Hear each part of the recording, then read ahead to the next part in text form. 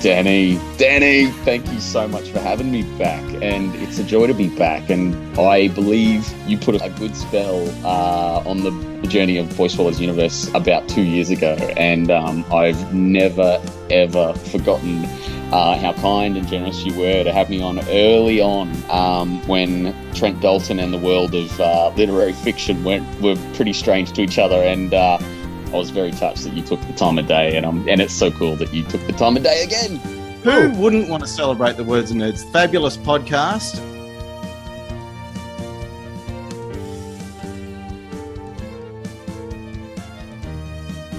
Thank you for listening to the Words and Nerds podcast. On this podcast, we chat about books, the writing process, and how literature has the power to change the world. I'm your host, Danny B. Tonight, I'm super excited to welcome Tobias Madden. Tobias edited and published Underdog, Love Oz YA short stories, which featured his first published work, Variation. He also co-wrote the cabaret show Siblingship, which is very cool, which played to sold-out audiences in Sydney, Melbourne, and Canberra. Tobias is a member of the Love Oz YA and LGBTQI communities. Today we're going to chat about his debut novel, Anything But Fine, that just hit the bestsellers on Booktopia. Well done and welcome. Thank you so much for having me. I'm so happy to be here. I've listened to countless episodes of this podcast, so it's very surreal to be sitting here talking to myself now. Well, it's lovely that you've listened to episodes and you still want to be on, so that's cool. Loved this book, and for a debut, it's just such a beautiful book, and we'll get into depth obviously, but can you start by giving an elevator pitch about this beautiful book? Yeah, so Anything But Fine is the story of Luca Mason, who's a 16-year-old incredibly gifted ballet dancer who falls down a flight of stairs and shatters not only the bones in his foot but his dreams of ever having a career on stage. After that happens, if that wasn't already bad enough, he then loses his performing arts scholarship to his very fancy private school and has to move to the public school down the road, kind of saying goodbye to his friends and the only life he's ever really known. So it's kind of, a super personal story for me, and it's a lot to do with identity and grief and finding your place in the world and navigating all of those fun kind of teen experiences that everyone goes through, but through a different kind of lens, I guess. Absolutely. Like I'm still going through all those things, Tobias. So it's not just teenage. Still working through all that. And what really struck me though is, you talked about his extraordinary gift, as a dancer, and how that can be ruined by something really ordinary. And that's what really struck me. How did you sort of come about that? Yeah, I wanted it, that injury that he sort of sustained in the opening chapter, to be from something just really normal, not from some big dance competition or some, incredibly difficult thing that he was attempting. It's just a staircase. And it's just, I think all dancers very much know that their entire career hangs in the balance. And the smallest of things could kind of throw that off and ruin everything. So yeah, I love that I could include that kind of very banal sort of injury that then turns out to be completely devastating. And, the idea, I kind of can't quite pinpoint exactly where it came from. I found the other day my very, very initial note that I made about the story, cool. Which was in about July 2018, I think. And it was just a really, really vague note about a ballet dancer and a rower and a nerdy girl. And I think it was just that character dynamic that originally kind of sparked something in me. And then from there, once I actually sort of started the brainstorming process, the first line of the book came to me very early on in that process. And so the first line, not a spoiler at all, obviously, it's the first line. The first line is, "The second it happens, I know my life is over." And so once I had that in my head, the rest of the story really kind of just fell into place around it.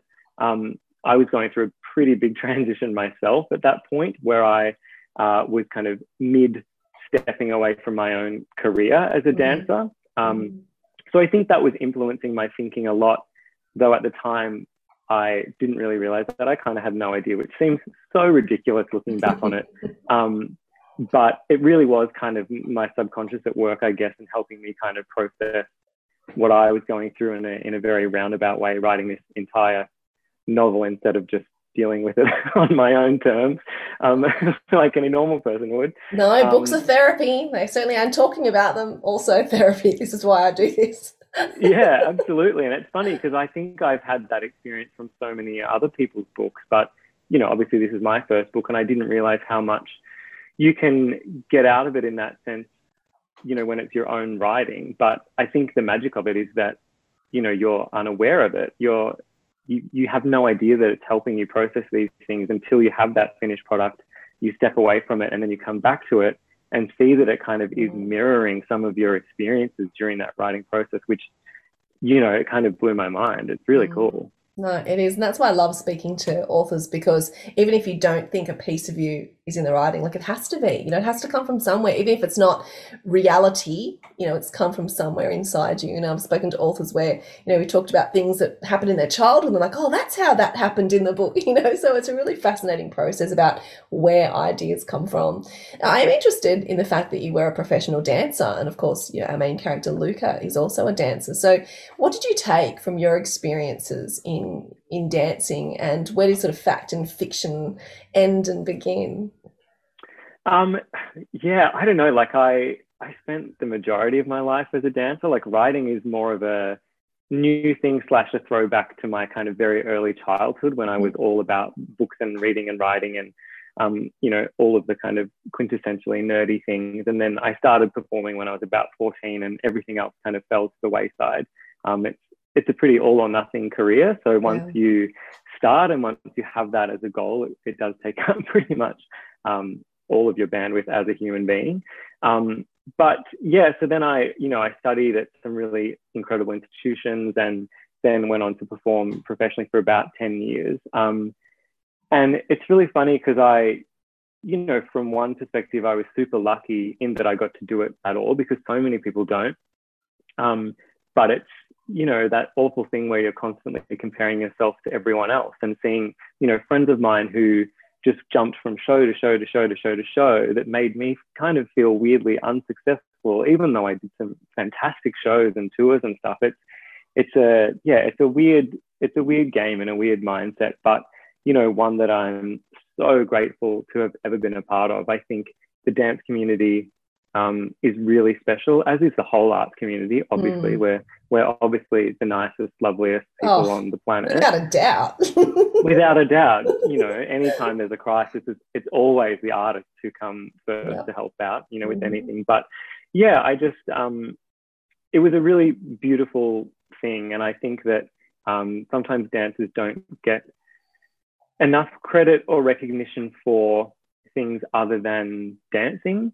You know, because that's the skill that you see, that's what you applaud on stage. But when I have taught dance in the past, I've always tried to make it really clear to students that, you know, through their dance education, they're learning so much more than the technical skills. You know, there's so much about empathy and vulnerability and discipline and all of these things that you really can take with you anywhere, you know, even just like problem solving and thinking outside the box and that sort of stuff.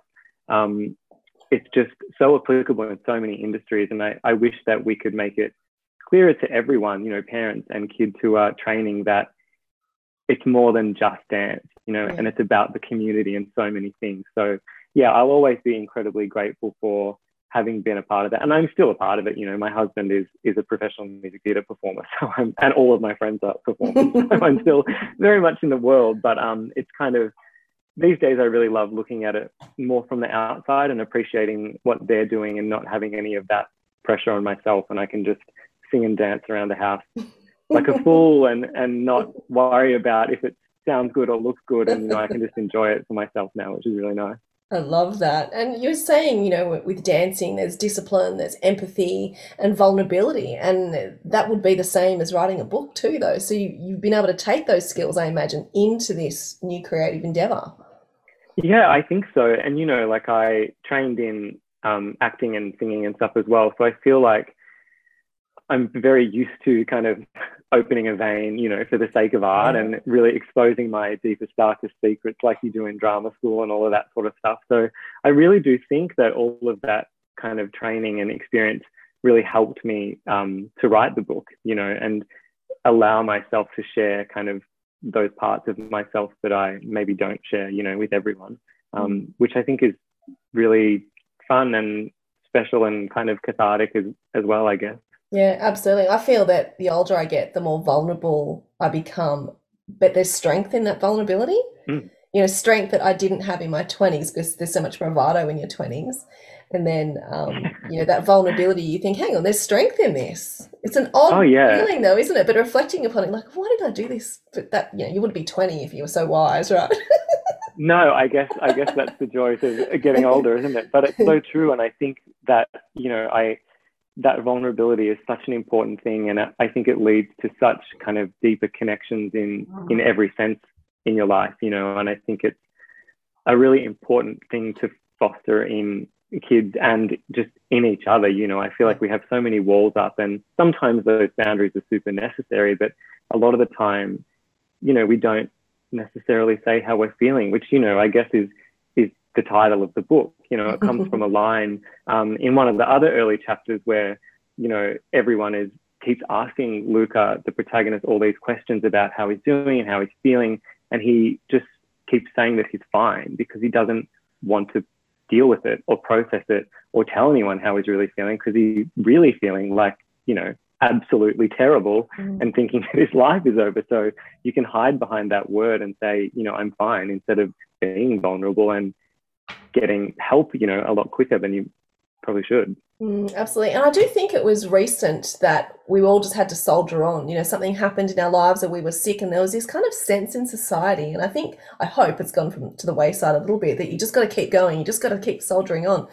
And I just don't believe that anymore. You know, I think you need to pause and you need to say, no, I need some help, or I'm struggling here. And, you know, I feel very comfortable doing that now, whereas I think in the past it was, no, I've got to soldier on. I mean, that's not very good for us as humans. No, it's not at all. And especially, I think, you know, growing up in the country, that attitude is so much more pervasive. And it's that kind of toxic masculinity and all of that kind of throwback where it's, you know, people don't deal with their feelings, and especially boys are not allowed to cry and are not allowed to be vulnerable and that sort of stuff. But I think that's changing a lot, which is really awesome, because, you know, it's not healthy in any way to not cry and to not be sad and to not grieve and all of those things. You have to sit in that when you need to, and then you can move on. You know, it's just all a part of it. And I think those attitudes are changing, which is so, so good. Yeah, absolutely. And I liked how, you know, you challenged toxic masculinity through your character, Luca, with Jordan, you know, and I like how Jordan said, no, but there are rules to being, you know, who I am. And it's really interesting because we're not sort of told these rules, but we know that they exist, and they're really hard to break through, particularly, I think, if you're a character like Jordan.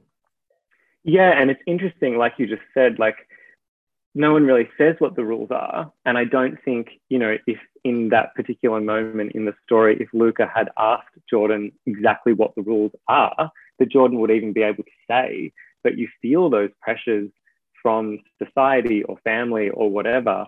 And, you know, you think there's a certain way to be this, or to be a man, or to be straight or gay or whatever. You think there's certain ways, especially when you're a teenager and you're coming to terms with all of those kind of parts of your identity that are kind of vying for attention against each other. You kind of, you know, you think there are rules, but in the end, there are no rules. You can do whatever you want. It's really hard to get your head around that, though, especially as a teenager, but even as an adult. Like, I feel like we all probably are still doing that a great deal. But I think and as a teenager, trying to define, you know, which you follow and which you don't, and which you can challenge, that's tricky. I mean, it's tricky as an adult, but I think you just, as you get older, you care less what people think, and you're happier to be your authentic self, because then you draw those people who like you the way you are, you know, to you, rather than having those friendships, you know, in teenagehood that are kind of fraught with so much anxiety, and does everyone like me, and what do they think of me? And finally you get to your 30s, you're like, I don't even care.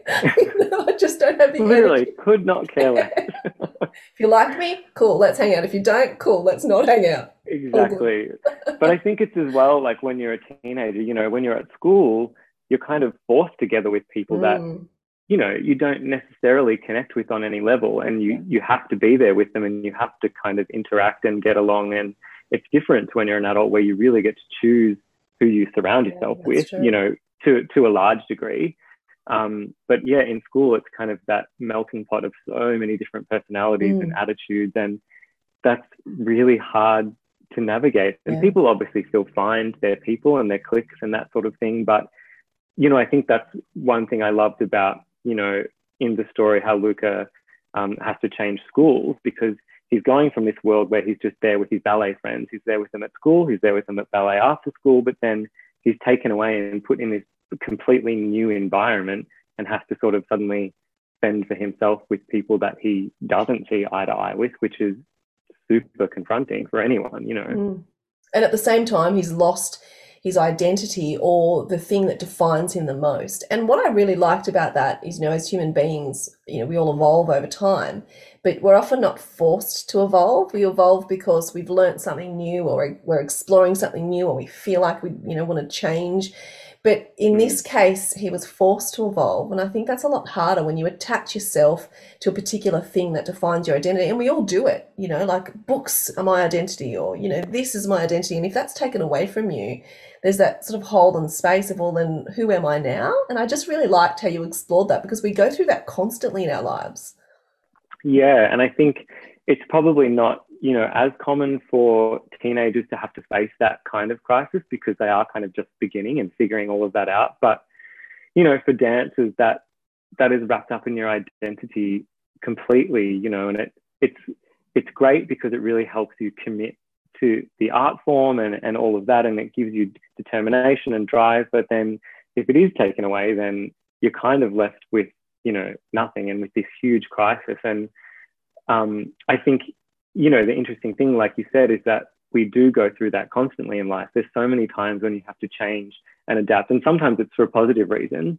You know, like when some of my friends recently have had kids, they're suddenly just like, well, now I'm a mum, and it's this massive change, and it's a beautiful thing, but it's still an enormous change that you have to go through. And anyone that's ever had to change career halfway through their life, whether they wanted to or not, it really is kind of quite difficult to grapple with when you're suddenly like, okay, I can't say I'm this, I can't introduce myself as, hi, I'm Tobias, I'm a dancer, which is literally what you want to say. Like, it's such a weird thing. And it's, I think, you know, something that we've all kind of learned over these last couple of years is that it's really easy for all of that to be taken away, you know, for so many reasons out of our control. And we have to kind of be more than what we do. We can't, you know, just define ourselves by our jobs, even though 90% of us probably do. It's, you know, the last couple of years have forced us to look outside that and you know, think of ourselves in different ways. I couldn't agree more. And when you touched on motherhood, I mean, that resonates with me, because then you find it's so hard as they grow up to then find where your identity is again, you know, because for so long you are a mother, and that's great because, you know, you're taking care of I'm trying to keep these vulnerable things alive, which is really important. Yeah. But then after you get out of the fog of that and they go to school, you think, oh, wait, I was a person with things that I like to do and places I like to be, and, you know, and trying to redefine that identity can be exciting though as well, you know. Once you get past the fear, it can be exciting because, you know, the possibilities are endless. Yeah, totally. And I think, you know, that's another thing that I wanted to sort of try to make clear in the story is that, you know, you don't ever have to have that sorted. Like, we don't have to have our lives together at any point. Like, it is a constantly changing and constantly who has that sorted? Who has all their life sorted? Tell me who they are. Influencers on Instagram have their lives sorted, allegedly. Don't you think it's always one of those, like people say, you know, you've got your ducks in a row, but there's always one duck who is misbehaving and is way miles away. It's always one. Miles away, down the road. You cannot have them all in a row. No. It's impossible. And I think, you know, it's stupid that we even ever kind of say that people should have their life together. You know, it's a really weird thing to say, because I feel like it's so restrictive, and it stops people from, you know, taking risks and stuff as well, because, you know, it's scary to step outside and step off the path and, you know, the road less traveled, all of that sort of stuff. But that's when all the most exciting things happen. So I feel like we should stop kind of pushing that narrative that anyone has to have anything together at any point. Yeah, no, listeners, you don't. We don't. We're not even going to pretend. Definitely don't. And when I said one duck's gone astray, it's probably 5. Oh, it's at least 8 out of 10 ducks who are doing whatever they want, to be honest. And 2 are asleep. Yeah. But I like what you said about, because if you think about the really hard things in your life, they're the points where you change the most. I mean, that's the case for me. Has that been the case for you too? So it's almost about, going through this awful pandemic endlessly.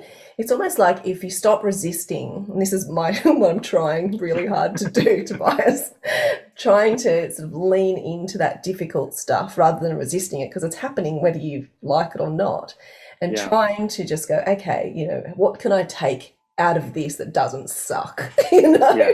So I think that was part of, what Luke is trying to do as well.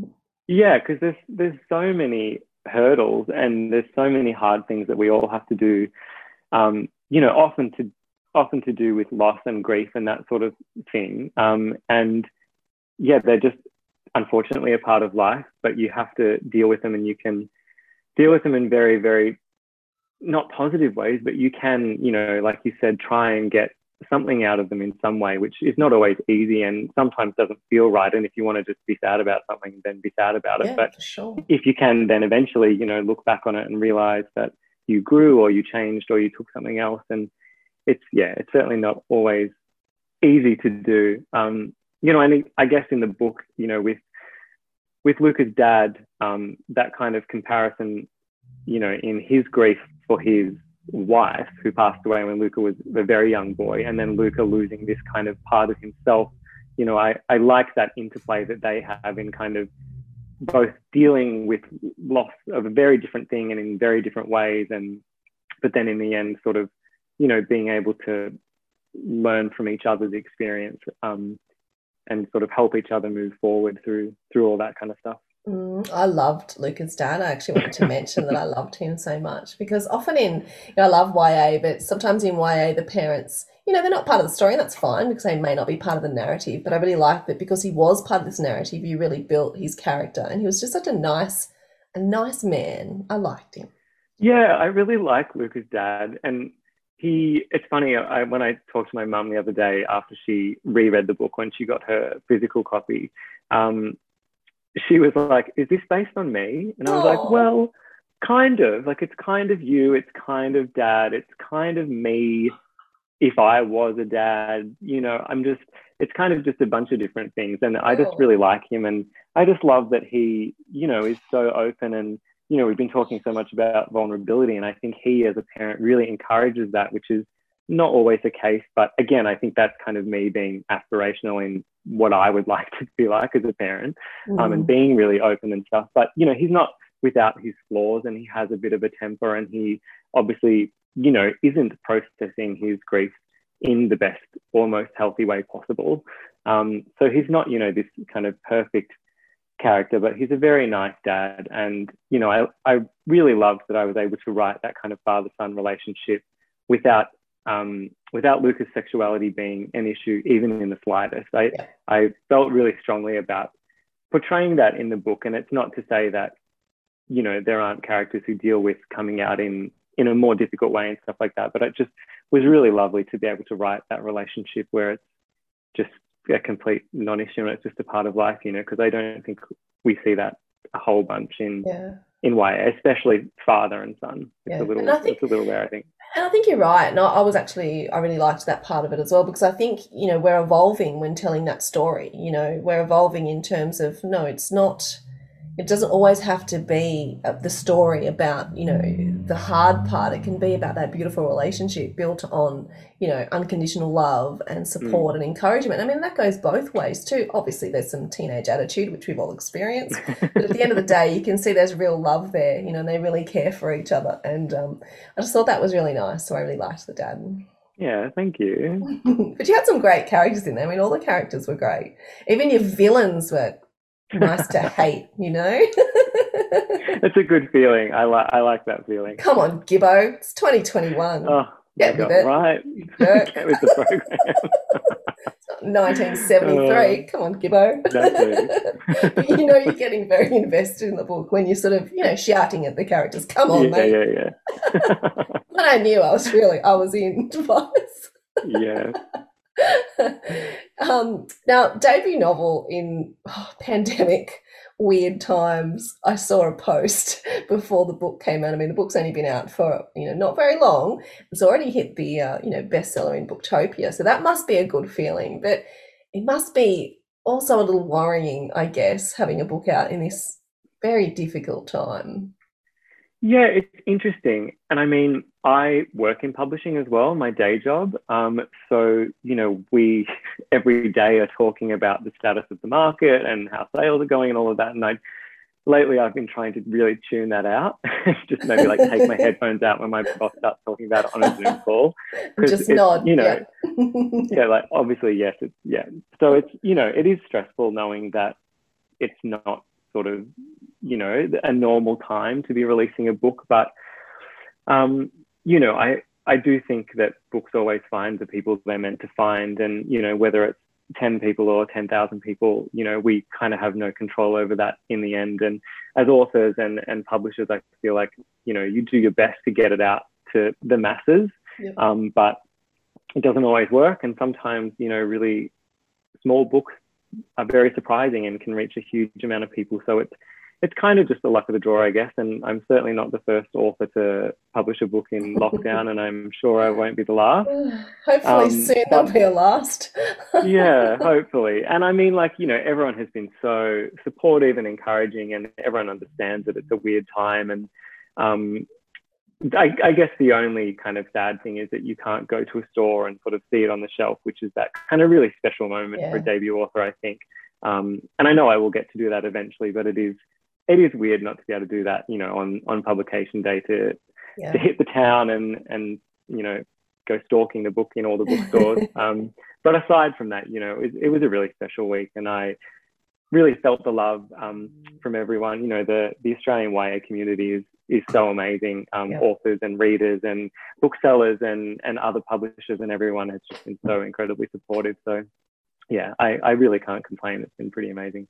And the book community, like you say, they're just a wonderful group of supportive, encouraging human beings. Yeah. Like, honestly, it's kind of addictive, being part of that book It community, is. because everyone is just so incredible. Yeah, they're just so nice. And I think, when I stopped performing and got into publishing and sort of found this new day job in publishing, I was a little bit worried about what the vibe would be like, because coming from, a musical, everyone is just so fun and loud, and it's just constant kind of laugh and really joyous. But, moving into publishing, I was like, oh, this is so different, but everyone is still so nice and just loves books. Like when you're surrounded by people who all just love the same thing, whether it's theatre or whether it's books or whether it's, I don't know, like accounting, if anyone loves accounting out there. It's, when you're surrounded by those people, it's just really infectious, and the vibe is just so amazing. And it's just really lovely to be able to spend kind of my Monday to Friday just geeking out about books with other people who love it. It's just such a nice feeling. Yeah, I feel you. Yeah. Now, a question that, if you have listened to the podcast, Tobias, I'm going to hit you with this last question. So, Of course, I want to ask you, why do you write? It's a very hard question. I'll tell you that. I love the pauses. I should have prepared my answer, but I do like. No, I don't like that. I like you to just think on the spot. It's funny because people will give me a very quick answer, and then I'll just pause, and then they'll go, actually, and they'll give me this very long answer. So you just have to wait the pause out. Yeah, I think for me, it just, I just have a very strong need to tell stories. And I think, for the most part of my life, I was doing that on stage, and I was telling other people's stories, which is a really special thing to be able to do as well, to take other people's words and inhabit their characters and sort of translate that for an audience is really, really special. And, you have some pretty profound moments doing that as an actor and as a dancer. so I guess, you know, when I stopped doing all of that, it was about, you know, how can I continue just to tell stories? And then writing just seems like the natural progression of that. And I think everyone is drawn to stories, whether they know it or not. You know, we all spend God knows how many hours watching Netflix, and that's just stories, you know, and people might not sort of make that connection necessarily, but I think humans just crave stories, and we love, you know, being able to see the world through someone else's eyes. And I think it's a really special thing, and I feel very, very privileged to get to do that now through books and writing. It's pretty cool. You're absolutely right about storytelling, because what do you do when you hang out with your friends, whether it's at the pub or at the theatre or at the cafe? You tell each other stories. That's the thing. Just general chit chat and catching up is still stories. And, you know, some of my friends, they're just the best storytellers you've ever met. Like, some of them just astound me. I feel like in my day-to-day life, really interesting things don't happen, which is probably why I write fictional books about things. Maybe they're just better at embellishing the stories. Maybe, I don't know. Some of my friends, the stories, honestly, every day you see them and they're just like, okay, so. I'm like, your life is a sitcom. Like, this is ridiculous. Please write these down. So much. It's so great. Oh my goodness. Well, Tobias, when you're out in Sydney, out in the bookstore, probably with a mask on, let me know. I'm going to come and just visit everyone in bookstores and look at their books and go out into the world. And really, really missing that. So yeah, it'd be great to be able to do that again. Thank you so much, Tobias. It's been such a great chat. I mean, we've covered a lot of ground in those 30 minutes, but it's such a great book and so much to talk about, because, you know, it's a fun book. It's a gentle book, but it just goes into these really, you know, nice, deep territories too. And I kind of liked the idea of it. You know, there's some serious issues in there, but it's also a really gentle book. And I liked that. I read a lot of crime fiction, a bit addicted to crime. Yeah. This was a really nice break for me in terms of headspace to just read something just really kind of, I don't want to say wholesome in a bad way, but it was kind of beautifully wholesome. Fine. I loved that. Yeah, but I don't want to distill it just to that, because it's so many other things as well. Yeah. But it was just such an enjoyable read. And I think if you're going to read anything in the pandemic, this is it. It's just a joy. Thank you. That's very sweet.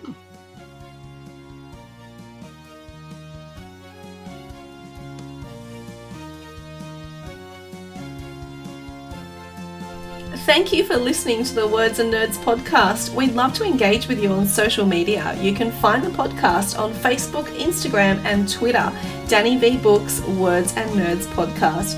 You can also subscribe wherever you listen to your podcasts. Stay safe and read more books.